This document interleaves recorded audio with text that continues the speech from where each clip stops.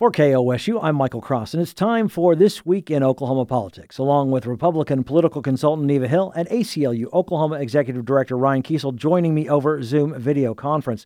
The newest report from the White House Coronavirus Task Force puts the state's positivity rate at 4th in the nation. Oklahoma also ranks 9th for daily rate cases per capita. It's the first time both metrics have put the state in the top 10 and keeps us in the red zone for transmission of the virus. Neva, should the state be doing more to stop the spread of this disease? Well, I think where we're at is the governor's made it pretty clear that he is not in favor of a mask ordinance or some sort of protocol coming out of his office that would suggest that it be done statewide. And what we're seeing in Oklahoma is not unusual to the extent that major university towns in particular across the nation are experiencing this uptick in terms of the statistics, and the fact that we are seeing the large metropolitan areas much more movement because of school being back, universities being back. I mean, some of this is just, I think, a given statistically that doesn't surprise very many folks. And I think we have to take into account the political dimension to this. Republicans point to more testing being the reason. Democrats say it's more infections. And so we have this political divide that's going to continue on through the COVID pandemic. It would appear you have the president, emphatically saying that the country's increase in cases is the result of more testing. Republicans tending to agree with him, and then the flip side, Democrats who disapprove of the president's job performance overwhelmingly say that it's infections, not just the test. Ryan. Yeah, as Neva says, the response to COVID has largely become political, both at a state level and at a national level. I mean, it's interesting, though, that the White House task force seems to deviate from what we even hear out of the mouth of the president himself. The president himself seems to be much more in line with what we're seeing coming out of Governor Stitt. I mean, they seem to be more politically in line with the rhetoric that we see coming from both of them. But with this task force, what they're really asking Governor Stitt to do is to reverse a political position, not a policy position, but a political position. We've seen from the outset of this virus that in Oklahoma, Governor Stitt has said there's not going to be a mask mandate. There's not going to be a statewide mask mandate. The governor himself refused to wear a mask for the longest time. And then even after he had coronavirus, failing in his own leadership, and wearing a mask again. But now we've seen some reversing course in that and some suggestions, but it's largely been left to mayors in some of these larger municipalities to institute mask mandates, and they're working. I mean, I think we're going to talk a little about that later today, perhaps with the Oklahoma City extension of the mask mandate. But these mask mandates seem to be working. And, the governor's response to this is just been to cast it off as, well, this is really just a reflection of isolated increases in spread, in particular in places like prisons. Well, first of all, the folks in prisons are people. And so to discount the spread there and the deadly spread there, because we do have COVID deaths in prison now that are happening. There's just been not enough done in response to this. And this White House task force should be a wake-up call to this administration. I think when we talk about the governor's response, though, I think what we have to really point out here is the fact that he believes the decision is best made locally. And quite frankly, the response by Oklahomans, by and large, has been the same. I mean, in communities where they have wanted additional measures taken place, a mask ordinance or something like that, or additional things that has occurred when city councils and mayors have felt the push, felt the pressure from the folks in their respective communities. And I think that is a significant takeaway from all that we've seen thus far with COVID. I think if the governor could express some leadership there. I mean, we have strong mayors in Oklahoma City, strong mayors in Tulsa, an incredibly strong mayor in Norman, and they have political coalitions there that can back them in those mask mandate efforts. In these smaller rural communities, we oftentimes don't have full-time elected officials working there. I mean, these are volunteer part-time positions, and to have the governor at their back right now, I think would ease some of the political pressure that a lot of these rural mayors feel in not having mask mandates right now, especially more Republican conservative areas of the state. A federal court overturns Oklahoma City's panhandling ordinance passed in 2015. The 10th U.S. Circuit Court of Appeals finds the restrictions on traffic medians reveals troubling evidence of hostility to panhandlers. Ryan, what are your thoughts on this ruling? I mean, it's an overwhelming win for the First Amendment. It's an overwhelming win for the people of Oklahoma City and all of Oklahoma and every state that's in the 10th Circuit. This found that the city of Oklahoma City, back beginning in 2015, this lawsuit was originally filed in 2016. So it takes a while for these things to make their way through the court, but this became one of the most important First Amendment fights in the United States. And the 10th Circuit's decisive victory opinion here is a victory for the plaintiffs, of which the ACLU represented several of those folks, including myself and a magnificent legal team. And I would get in trouble if I started trying to say thanks to everyone that worked on this. But Professor Joseph Tye at the University of Oklahoma, Michael Salem, Megan Lambert at the ACLU of Oklahoma, some spectacular lawyers, joining with some really big national lawyers. Erwin Chemerinsky joined the plaintiffs' legal team.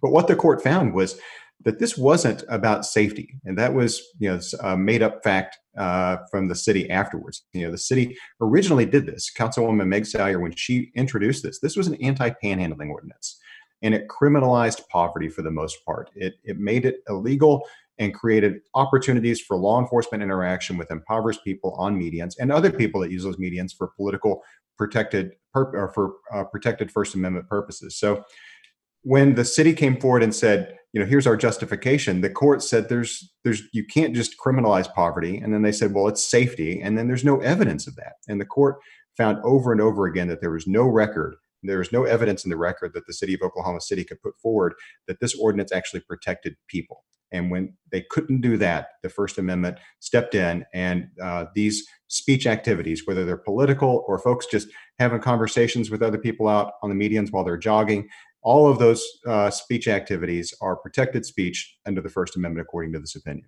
Neva. Well, I think the judges, were, as Ryan has indicated, were very specific about the fact that they used the term that they were baffled by the lack of evidence of harm. And I think that what the federal appeals court did was clearly make it very clear in the minds of all Oklahomans now. When they look at this issue, that the time-honored tradition of standing on medians, whether it's to campaign for votes, whether it's to fundraise for a charity, or whether it's to panhandle for necessities, these things were upheld as being a part of an individual's constitutional right. And Ryan is also, I think, that the point that you made about the fact that the length of time that it has taken for this to be resolved. 4 years of legal work and taxpayer dollars being utilized to make this case that proved in the minds of the federal Court of Appeals to just be insufficient and woefully thin on trying to make that case. So I think it's resolved. I would be shocked to think that the council would move in any direction to try to bring this matter up again and try to push on an ordinance, given what seems to be an awfully strong and very firm opinion that this measure, in fact, did violate First Amendment rights. Ryan, have you heard whether this is going to be appealed by the city of Oklahoma City? I would be shocked if it was appealed. The opinion is so overwhelming by the 10th Circuit. Even an en banc review seems unlikely at this point. And to Neva's point about the length of time and the amount of cost to the city of Oklahoma City, it's really a shame. We could have been spending the hundreds of thousands of dollars in legal expenses, if not more, that the city of Oklahoma City has spent or will spend in paying the legal fees of the plaintiffs here. That could have been spent on actually addressing the underlying causes of poverty in the city of Oklahoma City. I think that the tenor of the city council has changed. We're much more likely to see them accept this and move forward and begin to look at actual solutions to poverty instead of just criminalizing poverty. But all of this could have been avoided. I mean, if you go back around 2015, 2016, when the city council was in Oklahoma City was first looking at this, there's an internal legal memo from the city attorney saying, if you do this, it will be challenged and it will likely be ruled unconstitutional. The city knew what they were walking into. I don't think that they knew that they were walking into such a slam dunk opinion as what came out of the 10th Circuit here against them, but they knew what they were walking into. And they did it anyways. And to me, that's the real shame here, is that the city was aware of it. They walked into it and they wasted hundreds of thousands of dollars in fighting a cause that they knew to be fruitless at the beginning. The state is defending current absentee voting laws. Arguments from Attorney General Mike Hunter come as two Democratic Party groups are calling for an injunction against the measures requiring notarization, witnesses, or photo IDs to vote by mail. Neva, has COVID-19 changed the argument here? I don't think so at all. And I think we talked about this even during the time of the primaries. We've had two elections already. And despite all of the conversation around COVID and what the potential impact could be on elections, I mean, what we saw was that previously we had about 4% absentee ballots in previous years. In the June primary, we had 14%. So the notion that somehow we're making it too cumbersome, there's an undue burden on them to be able to go through the process to be able to absentee vote is just absolutely bogus. I think this is the Democrat Party nationally has been pushing this agenda on states, and in Oklahoma, there is just nothing to indicate. There's even the weight of scientific evidence does not suggest anything that there is a difficulty with folks being able to absentee vote if they choose to go that direction. And I think the other point is the governor last Friday extended the state of emergency, which will continue to bypass the notary requirement, which was one of the things that they had tried to kind of hinge their whole argument on. And so I think looking at this going forward, it's going to be an ongoing debate. But right now in the state of Oklahoma, I think the voters are clear on what their options are, and I think we'll see no more problem in the general election as we saw in both the primary and the runoff, which was, from the absentee perspective, no problems in that part of the process. Ryan, I think that the problem that was there is that more people didn't participate in the absentee process, and that by having this cumbersome notary requirement in Oklahoma, and even though there's an emergency order that circumvents the notary requirement, I mean, it's all very complicated and convoluted. I was a part of the litigation back in the spring that originally invalidated the notary requirement under a 20-year-old Oklahoma statute. And then the state legislature in warp speed. I mean, anybody who says that the legislature can't get something done if they want to get something done, just look back in the spring when on Monday, the state Supreme Court says notary requirement is invalid or optional if people will self-affirm on an absentee ballot. And then the legislature comes back and within a matter of days puts a bill on the governor's desk that he signs that allows him now in these emergency times to have an alternate process to the notary requirement, where you affix a copy of an ID to your absentee ballot in lieu of a notary, if that's what you so choose. I can tell you, as somebody who is part of that whole process, when I got my absentee ballot in the mail for the primary in July, I'm double checking and triple checking everything and making sure that I've got it exactly right. And I'm a lawyer, I'm a political advocate. I was on the case, I knew the law. And it was still, it still wasn't, all that intuitive. And so the notary requirement, to have something that's not that intuitive, it ought to serve some purpose. And there's just really no purpose. And what we're really seeing here playing out in Oklahoma is the campaign that the president has begun waging against absentee voters, absentee voting by mail, alleging that it's fraud. And what we're seeing is him trying to set up an issue for after the election, to be able to try to claim that there's some sort of fraud or conspiracy against him to rob the election away from him, when there's just absolutely no evidence of fraud at all.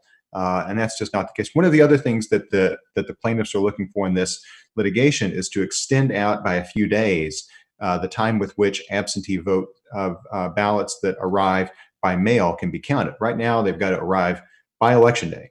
And what they're asking is if it's postmarked by Election Day, it could arrive up to 3 days later.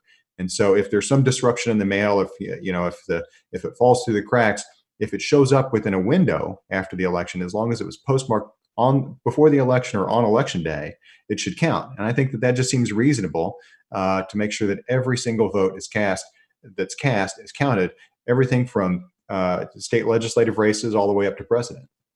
It's interesting, though, when this political science professor testified last week at the hearing for the Democratic Party, here's what came out. 80%, he said, estimated 80% of the 2,300 ballots statewide would be rejected in November if because they wouldn't arrive by Election Day, November 3rd.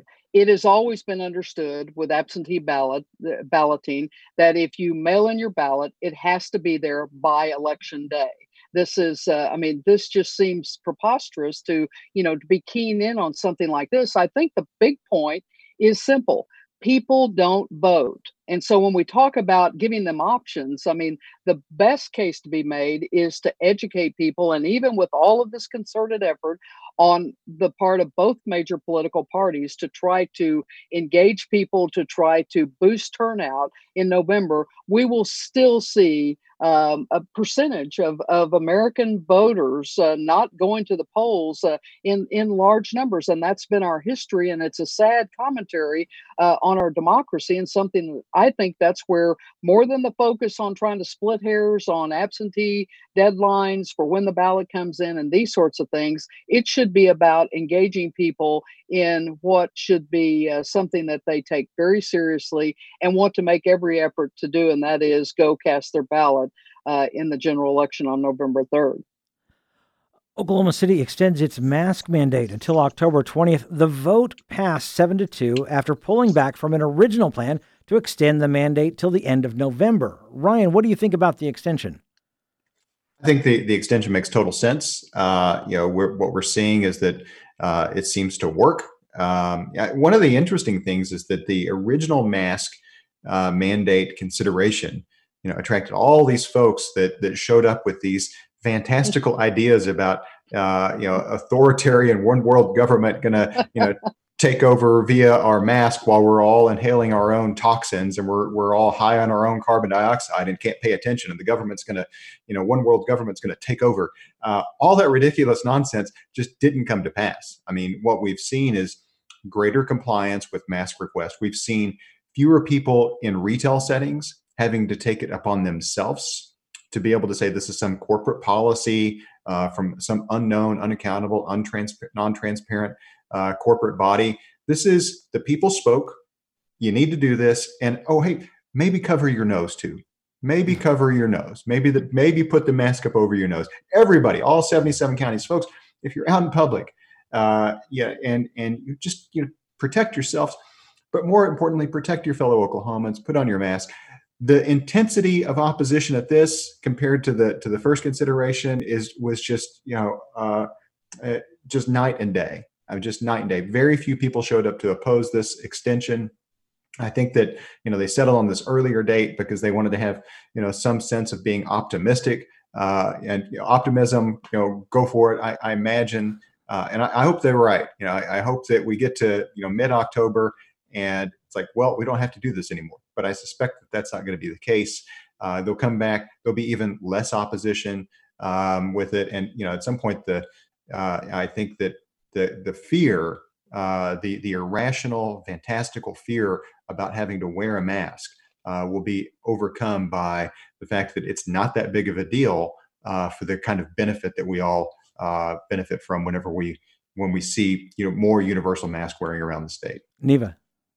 Well, I think what we saw in Oklahoma City is, as you said, the 7-2 vote was overwhelming. But I think the give and take, the exchange to get there was what was a little bit fascinating to me. You had 4 floor amendments, very unusual in council settings where most things are kind of kind of foregone conclusions, even what the vote is likely to be. So they really did try to kind of work through that process. I mean, going from the 12 weeks, settling on the 6 weeks for the extension of the mask ordinance, but bringing it back to the bigger picture of all communities in the state of Oklahoma. I think what we see Oklahoma City move this direction, but we've had other even metropolitan large communities who have not put in place a mask ordinance and had overwhelming council sentiment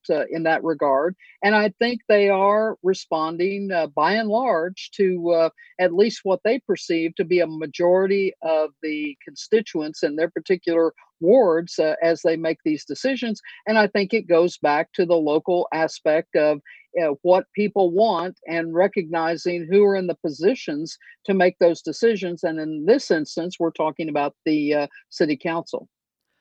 I bet we could find some city councils in the state that would in response to their constituents, vote against things like seatbelt requirements and stuff like that. I mean, I think that there ought to be.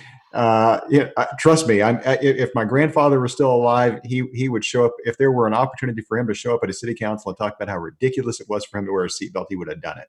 And that's where I think having some leadership at the state level would be helpful to give some political cover to these local jurisdictions that are considering mask mandates. I will say this on the Oklahoma City Council and their actions. I mean, the thought that Councilwoman JoBeth Hammond had to propose an exception for the church services to be removed and an exception for offices to be modified.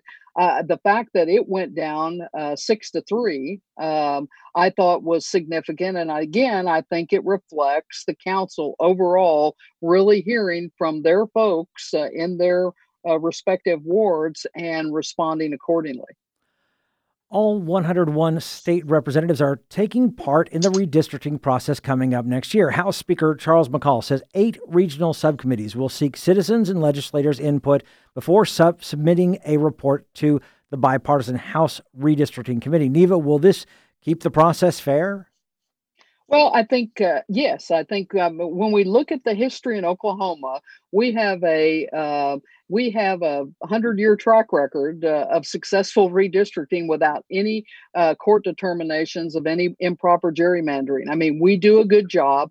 There's the skirmishes and the give and take, obviously, in terms of the House membership, the Senate membership, having to ultimately come to terms with what those final boundaries and lines are going to be. But the process, I think, that people expect is one where there is at least an opportunity to make recommendations, have their thoughts heard. That's why town hall meetings and citizen surveys and online submissions, all of those things will be part of this process. And it also affords every single elected lawmaker to have an opportunity to have their time and their say in the process as well. Ultimately, all of that has to be sorted through. You have to come to a consensus. You have to come to an agreement. But when we look at the track record, I mean, it is hard to argue that we don't have a process that works and works well. And the notion that the People Not Politicians group who are seeking a state question have some reason to believe that some independent redistricting commission would do a better job. I mean, to me, that's an idea that's in search of a problem that just doesn't exist here in Oklahoma. Ryan. Well, I think that it's a lot like saying that every lawmaker is involved in the budget process because they get to vote on the budget.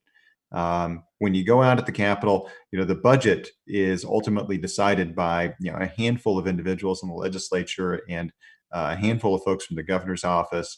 To the extent that they can agree, and if they can't, I mean, even then, it's a very small number of people. It's a fraction of the elected representatives that actually play a role in crafting the budget process. And I suspect that that's what we'll see here with redistricting, is that it's going to be a handful of lawmakers, either by the power vested in them or frankly, in their interest in it. I mean, there are going to be a lot of lawmakers that are going to kind of cede the decision-making process over to their colleagues that are more interested or experienced in this. And, it's just not going to be something that they care about. So, yeah, at the end of the day, all lawmakers are going to have a vote on this. So it's true to say that all 101 House members are going to participate in the redistricting process.